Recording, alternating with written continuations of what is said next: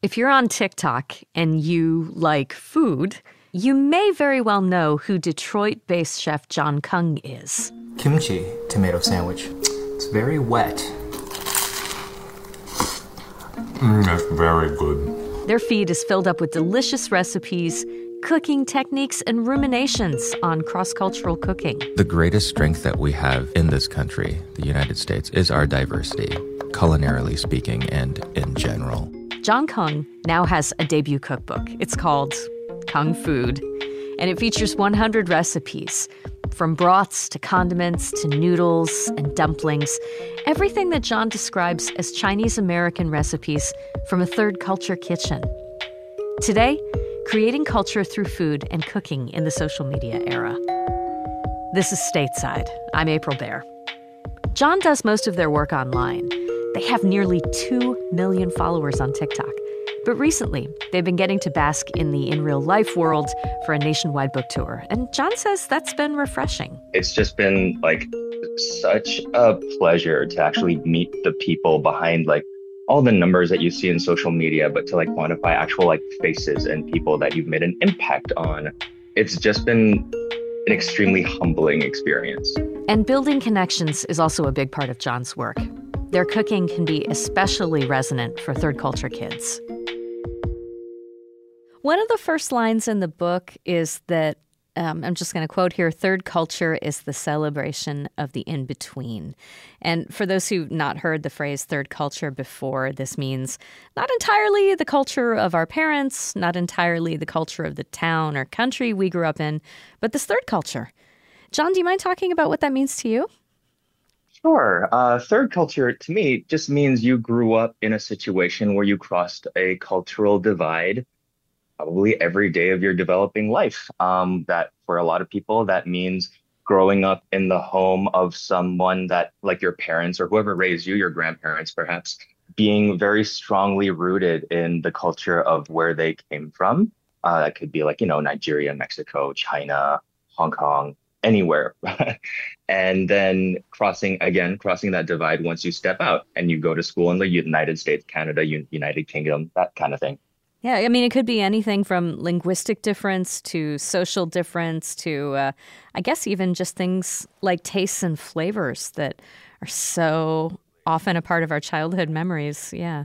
Yeah, for sure. That consistent and daily immersion in two cultures gives you such access to not only, the rituals and the food and the art of the two different cultures, but also to things like nuance in humor and communication, as well as preferences in food. That is something that you can learn over time, but to be born into it is a little bit of what I call a creative superpower.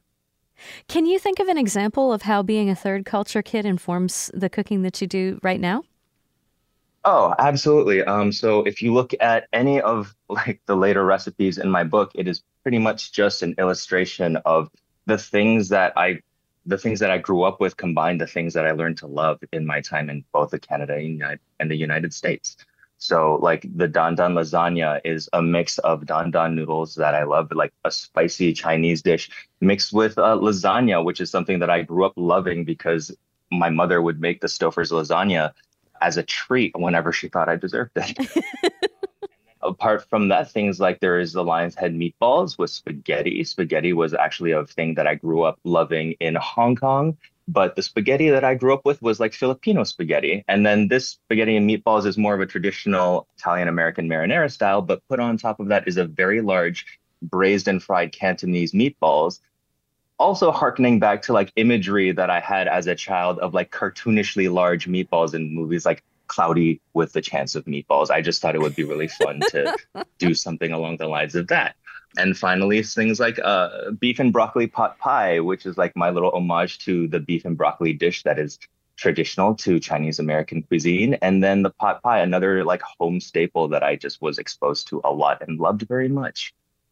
Can I just tell you, there's so much I love about the way you talk about this concept, because in commercial cooking and, fine dining, we've all had a lot of fusion that was done because it could be done. But the thing that you're describing is just, it's so much more a product of delight and experience and experimentation.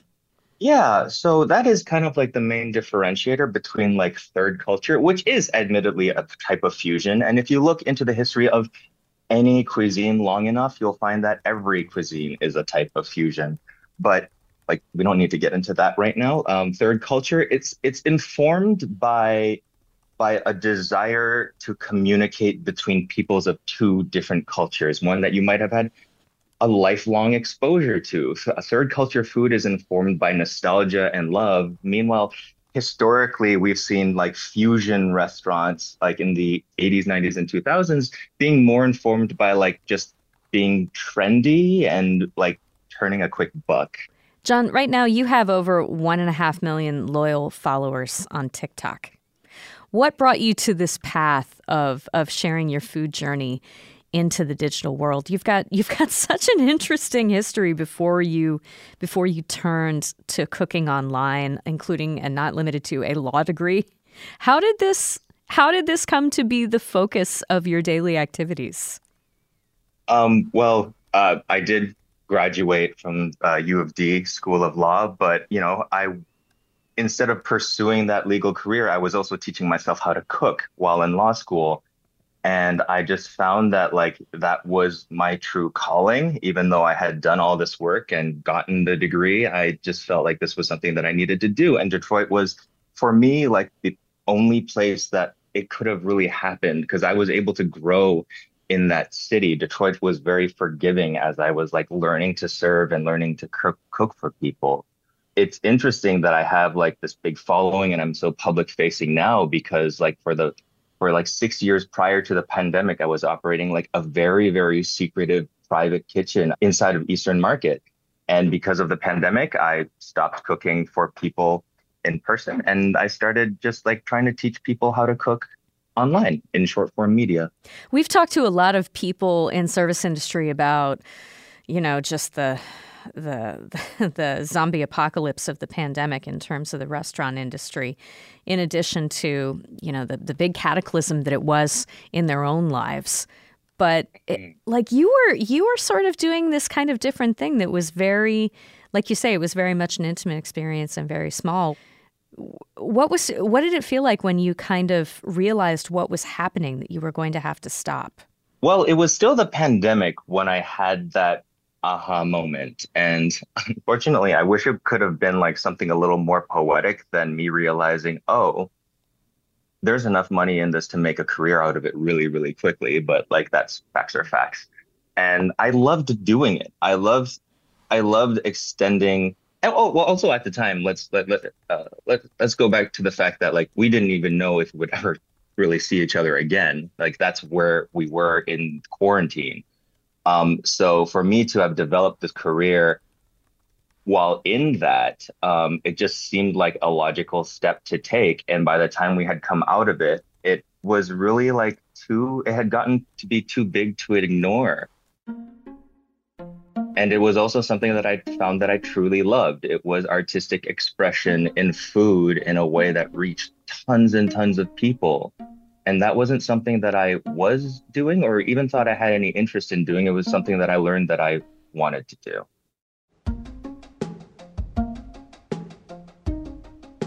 We need to take a break. When we come back, a surprise cookbook marriage proposal and expressing self through food. That's in a minute.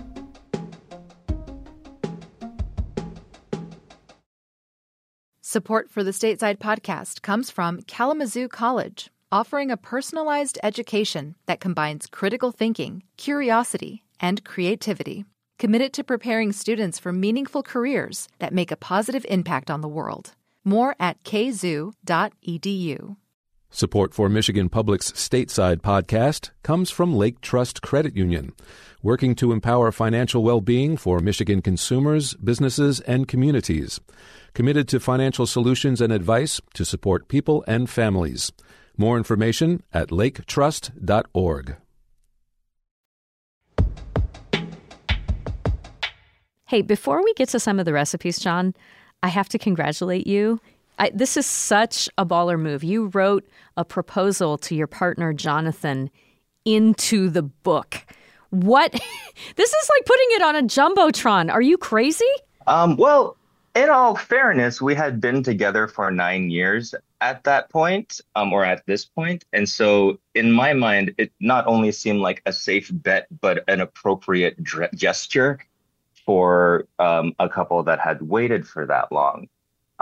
So yeah, a lot of people feel like I was like nervous or scared of what the answer was going to be, but like it seemed like just, if anything, like a formality in our relationship that I thought doing it this way would be something that was fun and something that would make him happy. And I was right.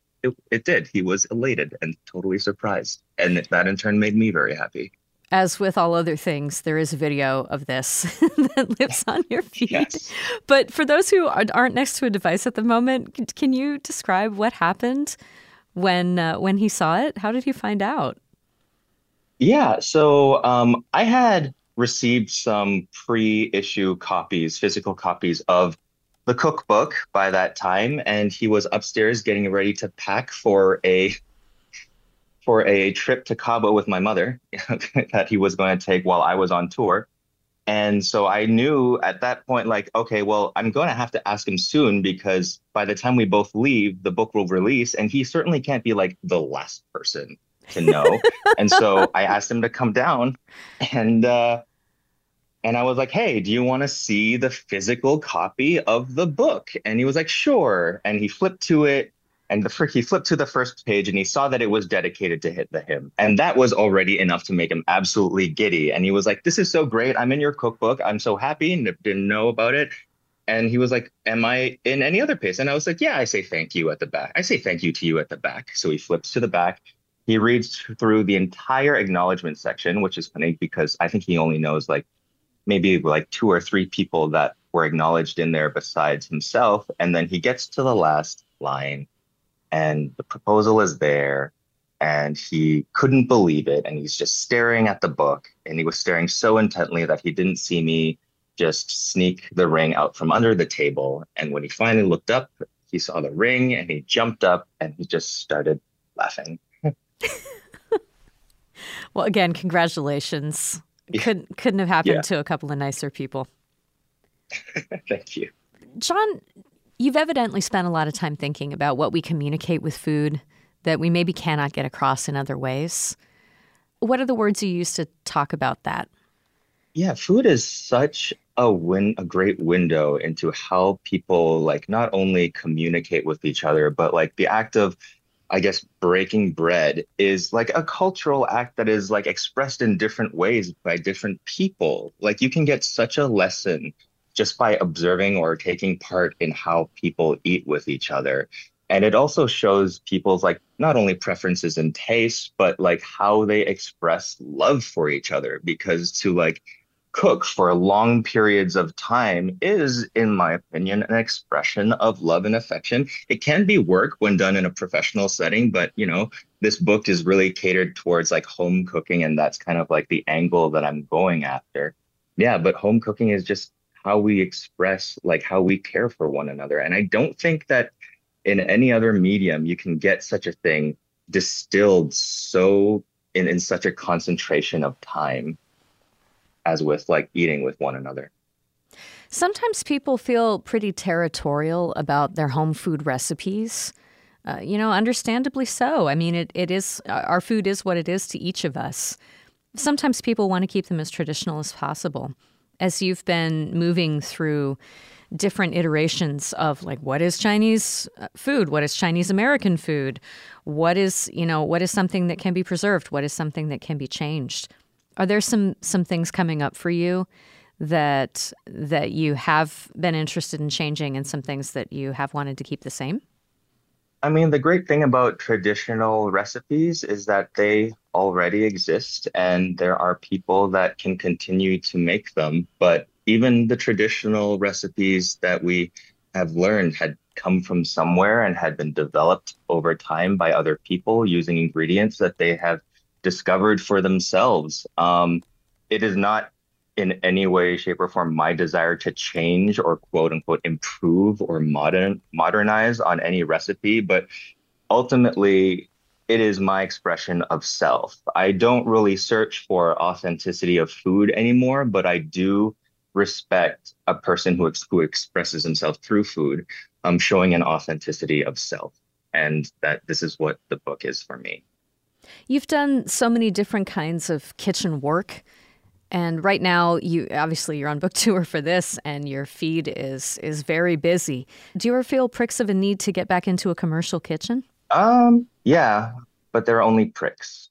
There's no like strong force of a desire for me to get back just yet. I've only been doing this for 3 years. I am very happy to do it for at least a little while longer. Yeah.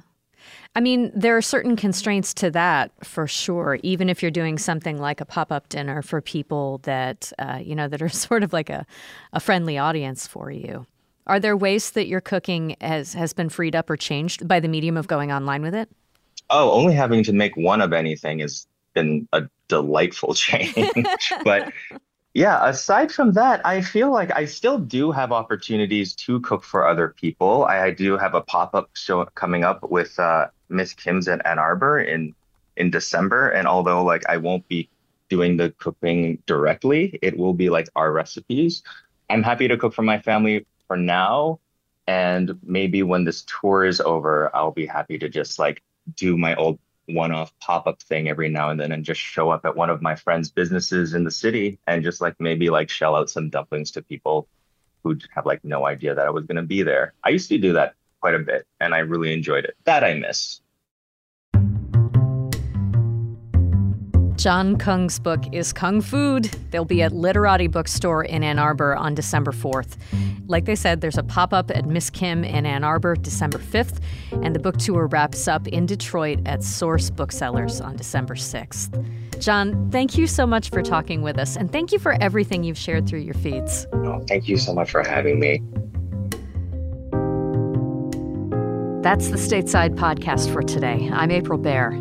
If you're looking for more tasty listens, go over to michiganradio.org. You can stream full episodes of Stateside there whenever you want. Today's podcast was produced by Rachel Ishikawa. Other producers on the show are Mike Blank, Ronia Kabansag, Mercedes Mejia, and April Van Buren. Our intern is Olivia Moradian, and our executive producer is Laura Weber Davis. Music for the pod comes from Blue Dot Sessions and also from Audio Network. Thank you so much for listening. We'll see you tomorrow. Bye-bye.